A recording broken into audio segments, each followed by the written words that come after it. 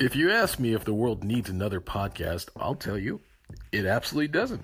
It's got plenty. So the question isn't, does the world need another one? The question is, do you want to listen? Is it going to be entertaining, informative, and educational? And the answer is, maybe.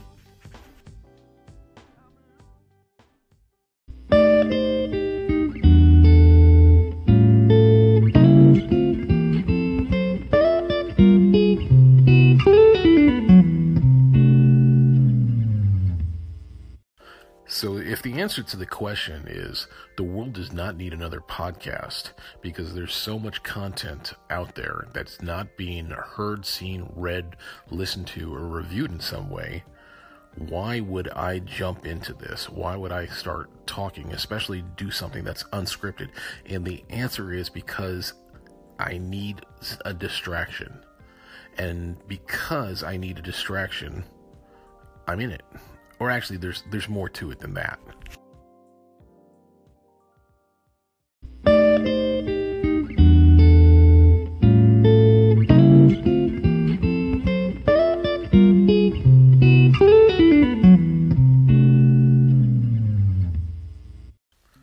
The truth is, I don't just need a distraction. I need this because it scratches a creative itch and because it works for me on a professional and a personal level as a tool I can use to improve my ability to tell a story.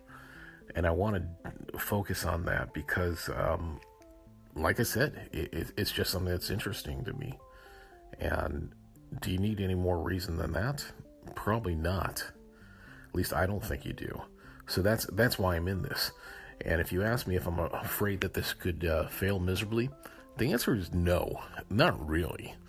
You know, what are the consequences, provided I don't say something that's so reprehensible that it shocks people in such a way that, you know, I'm scorned, shunned, and turned into pariah.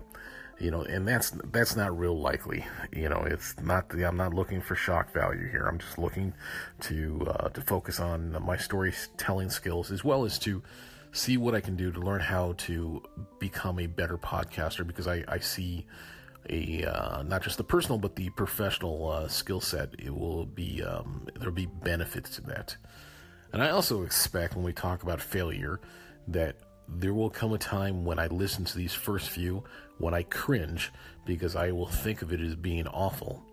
And if you're with me and you look at some of my older writing, you'll see me make a face sometimes if I go back and I read it, because it just looks awful to me.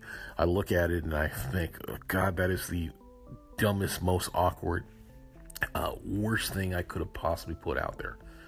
And it's a long-winded way of saying there's no bigger critic of Josh than Josh. That's it. You know, there just isn't. So failure, yeah, this might flop, but it might not. And the older I get, the more willing I am to really take some risks and say the hell with it. If you like it, you like it. If you don't, you don't. And, you know, and that's sort of my approach to life in general. You love me or you don't love me. You hate me or you don't hate me. You know, there's not too much in between there.